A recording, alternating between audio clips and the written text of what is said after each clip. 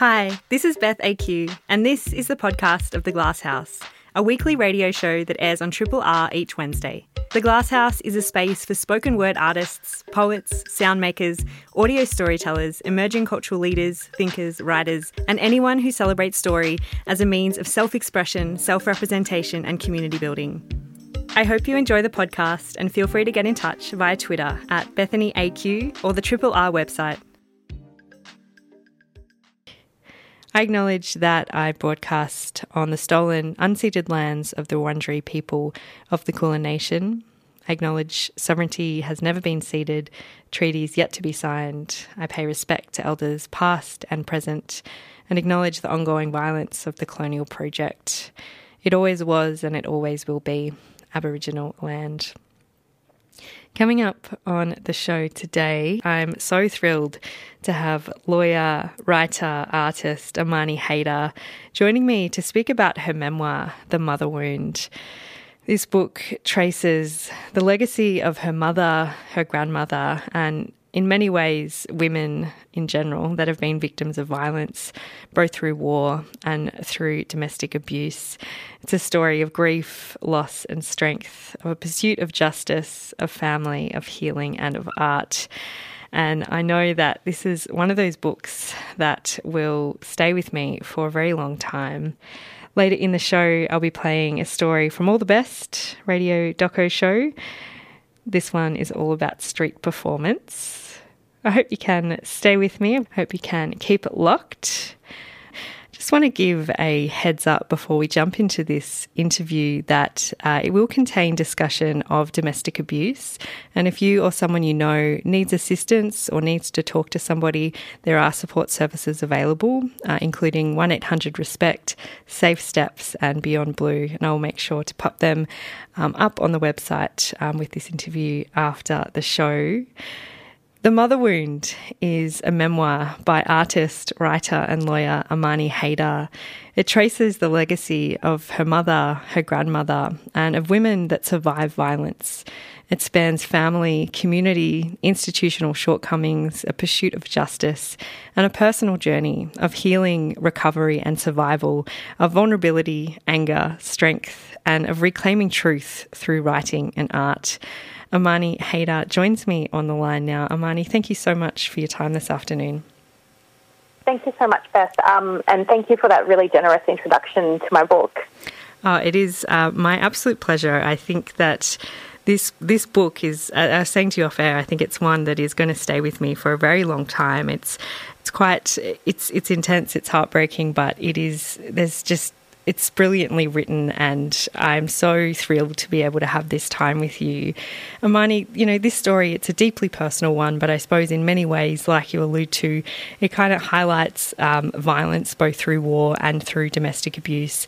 It has long-lasting effects and it affects people throughout their lives in many different ways. In your book, you speak about art as a way to process, as catharsis, both through your visual art practice and your writing. But I'm interested for you, what was the main catalyst for wanting to document and share your story through memoir?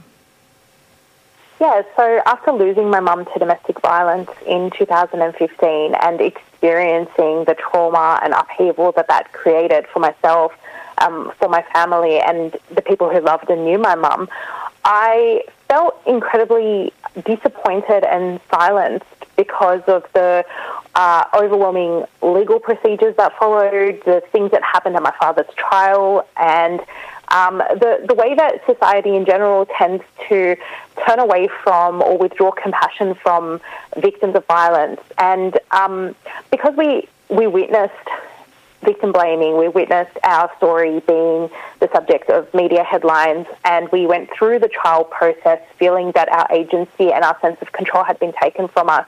I felt that my sisters and I, and like I said, everyone who loved and knew Mum, deserved to have the parts of her life that were successes, that were beautiful, or that were triumphs in the face of a lot of barriers, heard and celebrated. So part of me initially wanted to shine a light on the nuance and complexity of our experience that had been erased through the legal process and in the media. I wanted to demonstrate that my mum had agency, that she did these amazing things with her life. And I wanted to draw the link between some of the broader issues that affect victims of violence. And for me, in my context, that includes everything from systemic barriers to racism, to not feeling empowered within systems and not feeling empowered to speak publicly. So art and writing became a tool in which I could reclaim my narrative and engage with the public on my own terms, regain some of my agency, and express some of the grief and pain that came with losing my mum so violently and losing my grandmother before that, also violently in war. I would love to talk about your grandmother and your mother, two very central, I want to say characters in this story, just because I feel like I've got a good sense of them just through reading your words, both who have had a profound impact on your life. Can you tell me a bit about them both and what it was like growing up, your relations with both of these women? Yeah, so I was born in Australia, so I got to know my grandmother who lived in Lebanon very briefly through trips and visits when I visited Lebanon. So in 2006, when I was 17, I was there. I lived in her house. I watched her do all these domestic chores. I watched her sew and had these beautiful conversations with her where I felt that I was really connecting to someone who was important to me and who really loved me in an unconditional sense, which I think when we're growing up we really crave and look for that. And that really helped me as well connect with my heritage. It was such a valuable experience. And then when I came back to Australia a few months later, war broke out in the south of Lebanon and my grandmother was killed in an Israeli drone strike. And that incident was investigated by Human Rights Watch. It was reported internationally. It had the markers of a potential war crime. And then there was no sense of closure or justice flowing from that afterwards. So as a young person, feeling that someone had been taken away from you in such a cruel and violent way and not really finding spaces or safe people to talk to about that experience was really, I think it really exacerbated the trauma of that incident. And, my grandmother lived through occupation. She raised 9 children, and I wanted her story to be known and for the story of the people who died in the same incident to also, be documented for people to be aware of. And like my mum, I felt that the legal process doesn't really give space to how complicated people's lives are. It didn't really shine a light on the way that she experienced emotional and psychological abuse throughout her relationship before the homicide, because the law does tend to look at individual incidents rather than patterns of behaviour. It can be... It doesn't really bring to the surface all of those more nuanced experiences. So it was important for me to map those out and identify the red flags and revisit moments in my childhood where things weren't quite right and really make sense of that. Yeah, I think that's something that really stood out to me about writing about your childhood and kind of growing up, and I suppose the relationship between your mother and your father. And from a very young age, it seemed that you had this real sense that they weren't compatible. You said that they were incompatible. And, in many ways, it feels like a very astute response to kind of understanding the different ways that I suppose violence can play out in a home. I know it's incredibly common for victim survivors of abuse to not know or understand it in those words until many years later. Can you tell me a bit about, I suppose, that belief that your parents were incompatible and perhaps how that changed over time? Yeah, so I didn't recognise the power dynamic within my parents' relationship as abuse. when I was young, because I simply didn't have that language. I didn't feel empowered to recognise things like red flags and coercive control, and all the language that I have now, I've developed more recently and later in life. So it was more of a matter of looking at their relationship and thinking they're unhappy, they're incompatible. There was a significant age gap. My mum had different interests, a different personality, and a different approach to life to my dad. And I just thought, well, they're a bad fit. They don't fit in each other's lives.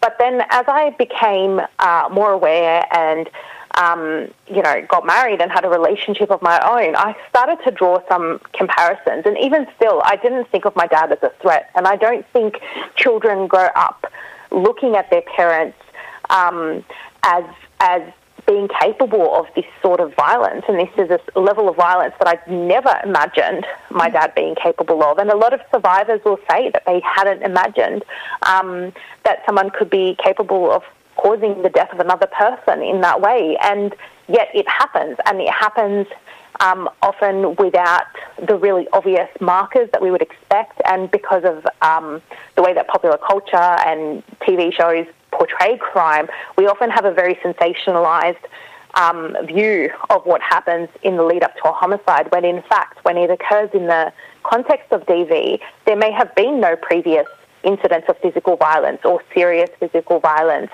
There may have been no prior reports to police, and understanding that complexity and how insidious abuse can be is really key to believing and supporting women better when they're escaping violence, and taking their concerns seriously and providing them with adequate safety planning and measures such as that. So it was really hard to process that my dad, and someone who I had trusted and been raised by, was capable of that. But once I'd gone back and thought about the things my mum had said, and thought about the red flags that I'd witnessed but not really understood in the correct way, it all made sense. And I think that's something that I have in common with a lot of other people in similar situations. Absolutely. I think it's a very common experience for victim survivors to, as you said, kind of gain that language and understanding with retrospect, and being able to learn a little bit more about abuse and what it can look like, and that, of course, it can result in deaths, and it does way too commonly, but it's all of these different forms of violence that I suppose make up what domestic abuse is and can look like. Amani, the time when, you talk about it, when everything happened, you were 5 months pregnant, you find out this incredibly distressing news, or you find kind of pieces of it out, and you know that something's wrong. And, in many ways, it feels like in those kind of immediate moments after the murder took place that you couldn't really heal, because you kind of almost became this like immediate carer for your sisters. You've also got your baby to think about. Can you speak to, I suppose, your role as an older sibling, and perhaps how you think that shaped the way that you kind of responded in these moments? Yeah, so my two younger sisters were dependent on my mum at the time. They were living in her home. They were financially dependent on her. They were dependent on her in terms of their accommodation, their living arrangements. And my youngest sister was 18 at the time, and she was a first-hand witness to the homicide. She'd been injured herself. So the immense trauma that came out of that violence was really difficult to start processing or healing from in those early days. And in fact, I feel like our lives were suspended really until the trial took place 2 years later. So there was a 2-year period in which there was a lot of uncertainty. I moved my sisters into my home. I was expecting a baby. I was 5 months pregnant, and I was only 26 years old myself, and had never faced this sort of grief. And then to compound all of that, you're dealing with police, you're trying to understand the legal process, and I'm lucky to have a legal background, but a lot of people don't, and navigating the legal system and an impending trial and what that means for you and what the possible outcomes can be extremely disorienting. And then on top of that, the weight, the fear that comes with trauma and the sense of losing your sense of security and your sense of safety while you're pregnant. All of these different things were really affecting both my mind and my body at the time. And I just remember trying to focus on, okay, you've got to get through this pregnancy and you've just got to do one thing at a time. And I started to think about, you know, what motherhood means and what that would look like in the absence of my own mother, how I would, you know, down the track even explain how I would explain this loss to my own children in the future, whether I could really stop the cycle and be the person that heals my family. All of these things were an immense burden and were a source of pressure for me during that time. So it was really important that I accepted counselling initially from the Homicide Victims Support Group. That, I think, was really the starting point for my journey of recovery. I immediately accepted that help because I felt that I needed someone to support me. And I was journaling and documenting what was happening. And as time went by, and definitely after the trial itself was finished, I started to feel a little bit more competent, both as a mother, as an individual, as an adult, and in terms of my ability to speak about my experiences. And I didn't feel safe speaking out until the trial itself was done because I didn't want to prejudice my own evidence. I was really feeling worried about my own safety and things like that. So it was a long time to wait before being able to share. And once I felt confident enough to do so, art really gave me a tool with which to do that. And I had begun painting at home and exploring my own creativity as a vehicle for healing from trauma and doing a bit of writing. And that all really gave way to a lot more ways of expressing what had happened and talking about it. If you have just joined us, we are speaking with Amani Haydar, who has written a memoir called The Mother Wound. Amani, you know, in many ways it feels like the abuse didn't really stop once, you know, your mother was killed. You obviously went on, as you said, to be involved in your dad's criminal trial.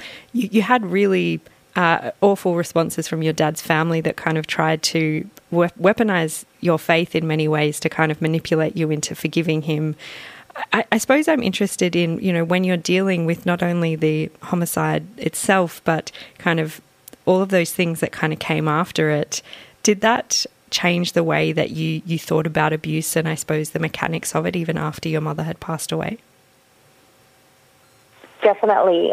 We know that the initial response that someone receives when they disclose their trauma or share their trauma can really shape their recovery process. And the fact that my father's family were supporting him and the fact that they were heavily leaning into victim-blaming narratives was really offensive. It was deeply offensive and I think really stalled my own ability to begin processing that trauma and healing from it, because it meant that I had to set some really firm boundaries about who I was communicating with. I lost trust in a lot of members of my extended family and my sense of community was really ruptured. So on top of the trauma of the crime itself, there were all these flow-on effects that took away what might have been a wonderful support network otherwise.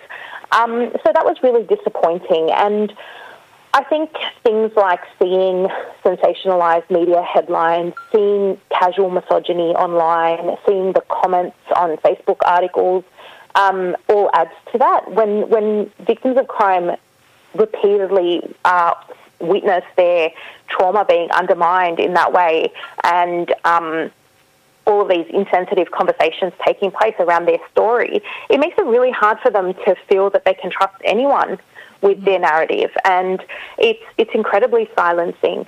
So it did take a while to grow out of that, and for me, faith was an important coping mechanism, and I didn't want that to be corrupted by the behaviour of my dad's family, who were trying to guilt and shame me into being the good daughter or being a model victim. And I really began to see the way in which society pressures people to not display their anger, not to display their rage, and women in particular, and how we're often silenced by that stigma, and how we're silenced by the fact that we need to be graceful and forgiving and accommodating and understanding. And I, as a young person, had always conceptualized those things as sort of obligatory, and then I began to sort of see how harmful they can be when weaponized by abusers.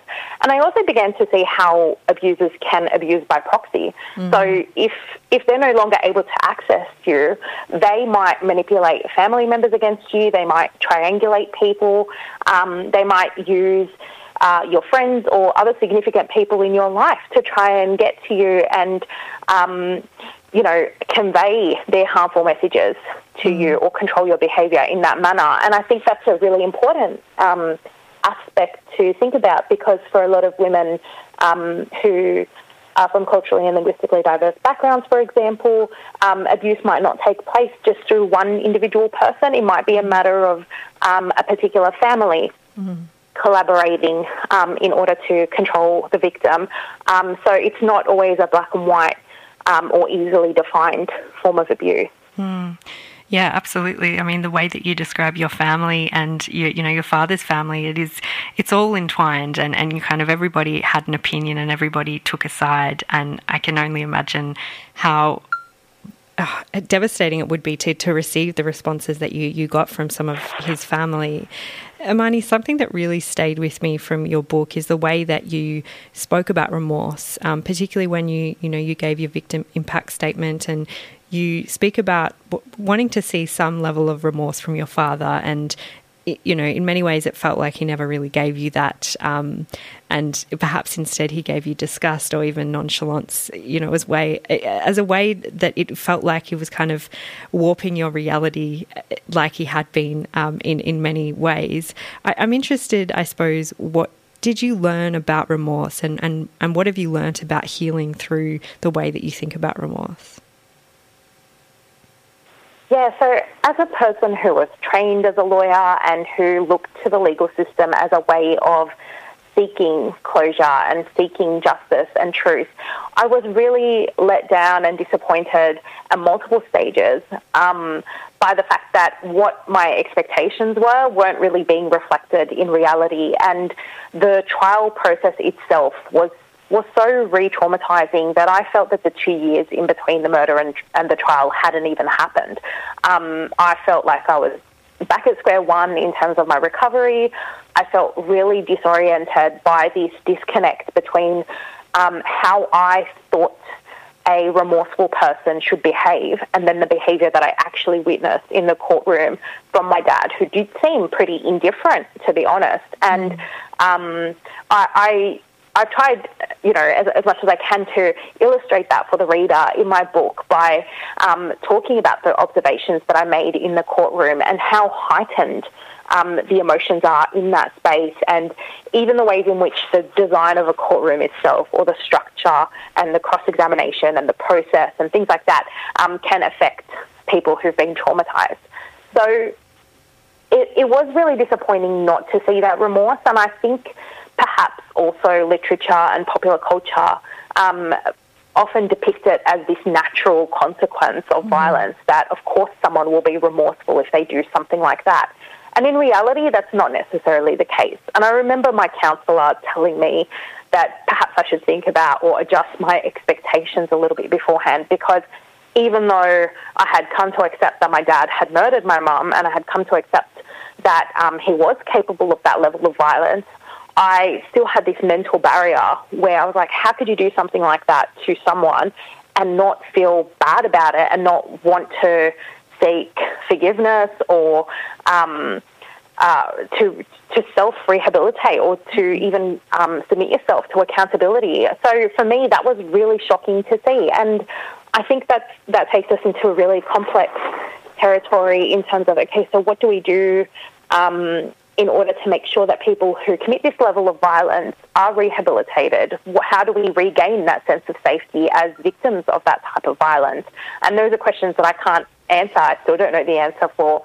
But it definitely challenged my assumption about what justice looks like and what remorse looks like and what accountability looks like. And for me, that's involved thinking outside of the box, stepping outside of my legal mind and thinking more creatively about how we can create justice and sense of community and solidarity amongst survivors, and how we can have those conversations in ways that allow us to feel empowered, that are not subjected to the rules and formalities of a courtroom.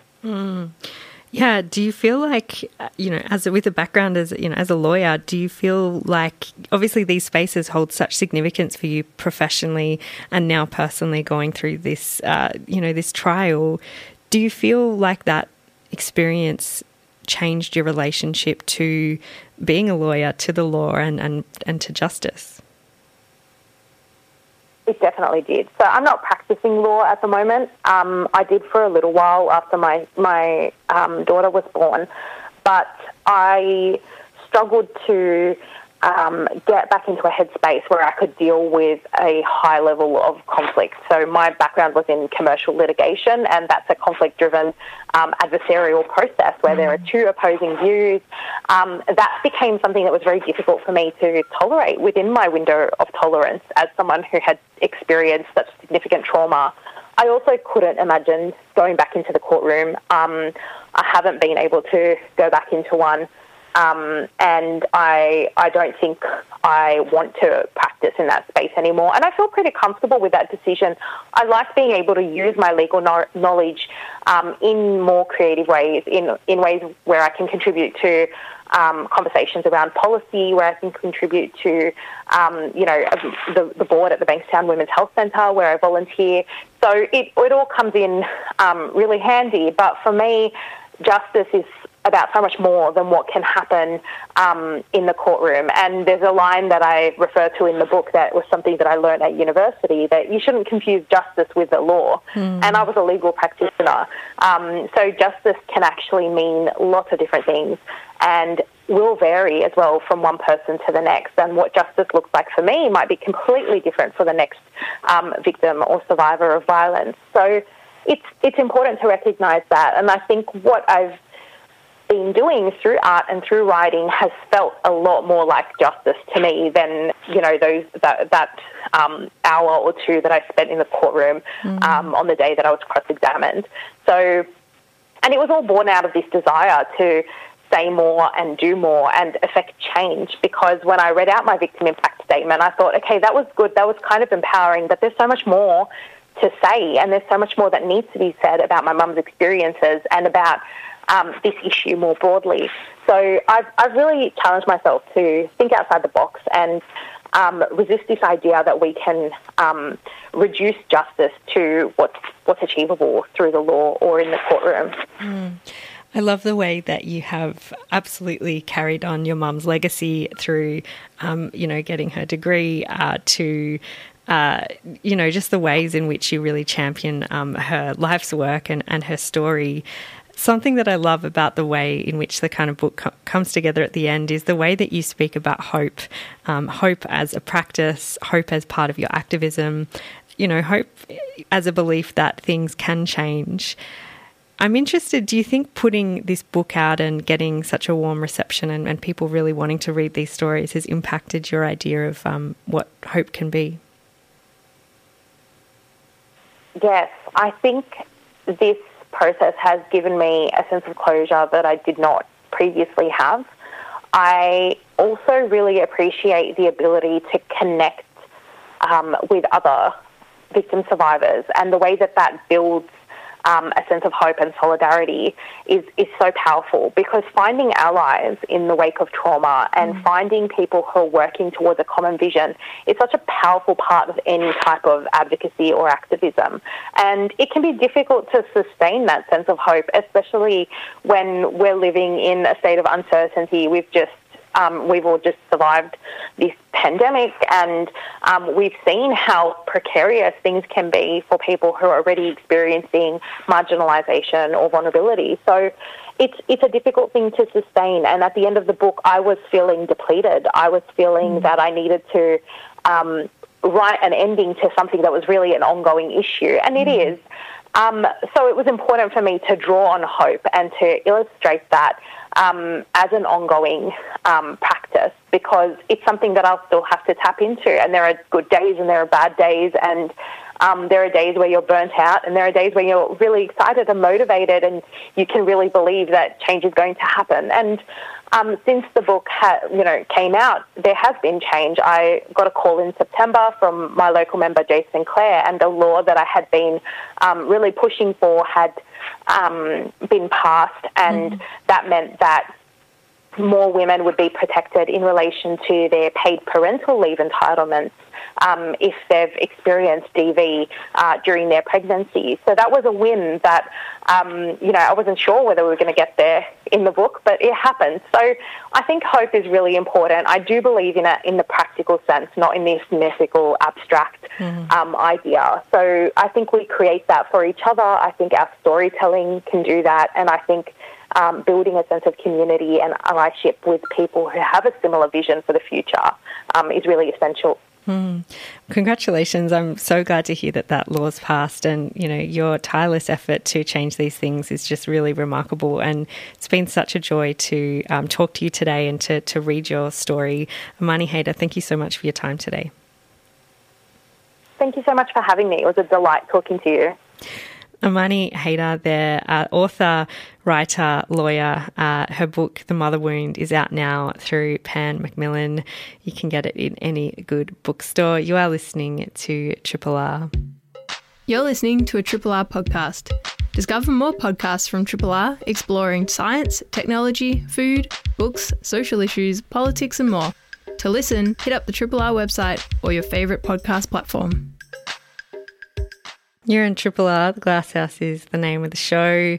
This next story comes from All the Best, a show where emerging Australian storytellers learn how to make audio stories. It's a weekly podcast and community radio show produced in collaboration from FBI in Sydney, SYN and Triple R here in Melbourne. This next one comes from one of their latest episodes called Behind the Curtain. Have you ever seen a performance that blew your mind, that left you wondering how that person became so skilled?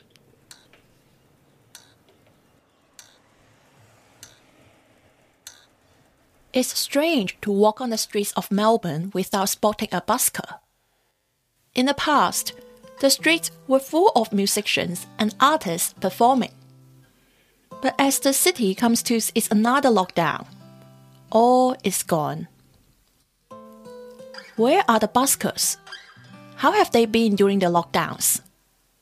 With these questions, I gave a call to Johnson Xu. Johnson is my favorite busker. You might not be familiar with his name, but you definitely have seen his performance in Melbourne. Hi everyone on the podcast. My name is Johnson. I come from Taiwan. I'm 35 years old by now. I'm known as a balloon man in Melbourne. The biggest things I like to do is get it inside to the balloon and entertain all the audience who see my show. It was about 2 years ago when I first saw Johnson's performance on the streets. At that time, Johnson worked as a magician when he was not performing. Before he came to Melbourne in 2015, Johnson was also a busker in Taiwan. He started his career at 20, but he was quite frustrated at the time. In Asian culture, I would say they are not really respect to the performance unless you are really famous. So if you want to try living with by performing, it will be really, really hard work. And so beside performing, I used to be a math teacher, percussion teacher, but basically I still love performing. When Johnson was 29, he applied for a working holiday visa to Australia. It was his last chance to do so, because the visa had an age limitation. He then started to make a living by busking. But soon, Johnson experienced the worst time of his life in Australia. Seems like it's really hard to catch people's eyes if you were like a magician. And only if people will stop for you, only when they feel something is they will be curious and they will try to find out what's going to happen. But since like people know you are a magician, and then they will expect that, okay, you are going to do something special, something magical, but it's under their expecting. So it doesn't really working very well for me as a magician when doing busking. So I didn't earn much money actually. And at the end of the 2018, I met my teacher, the first balloon man in Melbourne, also come from Taiwan. And well, he know me as a magician, and then we become friends. And then before he go back to Taiwan, I asked him to teach me all the balloon man things. And well, he's very kind. And then he taught me all the tips. And then I tried to practice over and over again for like 1 month every day. And then I started to do the balloon man on the street. Unfortunately, he failed his first performance, as he was not familiar with the music. But soon, he got more skillful. And the more skillful he got, the more he earned. During the peak tourism time, he could earn $90 per hour. In the very beginning, you will see someone wearing a wetsuit on the street, and then probably you might think, is this guy going to swim on the street? And then the next step, you will see a very, very huge balloon. The balloon is even bigger than a human being. And then you will see a man putting himself step by step into totally inside the balloon, and then by changing all the shapes, shaking, and then you will enjoy with the performance, and then you will laugh at the end. The music I use the most is Crazy Frog. The most well-known melody is dun dun dun dun dun dun dun dun dun dun dun dun dun dun. And then it was March 2020, the first lockdown in Melbourne. That's just after the Moomba Festival. After the Moomba Festival, then they started the lockdown. Of course, I feel a little bit like panic because I just lost the source of income. I have no choice but to find some other job to keep my life. I can understand that it's really hard for everyone, but I don't know. There's just nothing I can do, and then we can only just wait for what City Council told us, and then only we keep waiting. During lockdowns, Johnson found a job in a dental clinic. When there are breaks between lockdowns, he tries to be back to the streets. But the streets are already different. It's already a big difference. The numbers of the tourists just plunk. No, not much tourists inside the city, and well, the income is actually not good as well. So, people still like my show, but it's really hard to motivate myself to keep doing the show. I asked Johnson whether he's able to secure any financial support from the Victorian government or the City Council. He said he could receive COVID disaster support for his job at the dental clinic. But as a performer, he couldn't secure any financial payment. I can get the COVID-19 disaster payment by now because my working hours also been affected by the lockdown. But as a performer, because as a busker, our income is all cash, all right? So it's hard for the government to support you as well. It's like, how do I know your average income? And Johnson felt he became unnecessary. The career as a performer, the first one can be ignored because we are actually not the necessary things for people's life. Do you know what I mean? Do you think you are necessary for people? Well, when it comes to life and death, yeah. I contacted the City of Melbourne about whether they provided financial support for buskers, but I didn't receive their response by deadline. I also couldn't find out any details about the support payments on their website. Looking back to his busking career, Johnson had gains and pains. He was once attacked by an audience during a performance. He hurt his leg and was unable to work for days. But he also learned a lot, especially from other buskers. They not only taught him how to improve his performance, but also his own value as a busker. So as a performer, when I was in Taiwan, I actually not dare to ask the money for my clients or any other else, because I also treat myself as a low value. When I get to Australia, when I know other buskers, and they actually taught me a lot, is that you provide the entertainment, and so you're worth for that. I asked Johnson whether he regretted becoming a performer.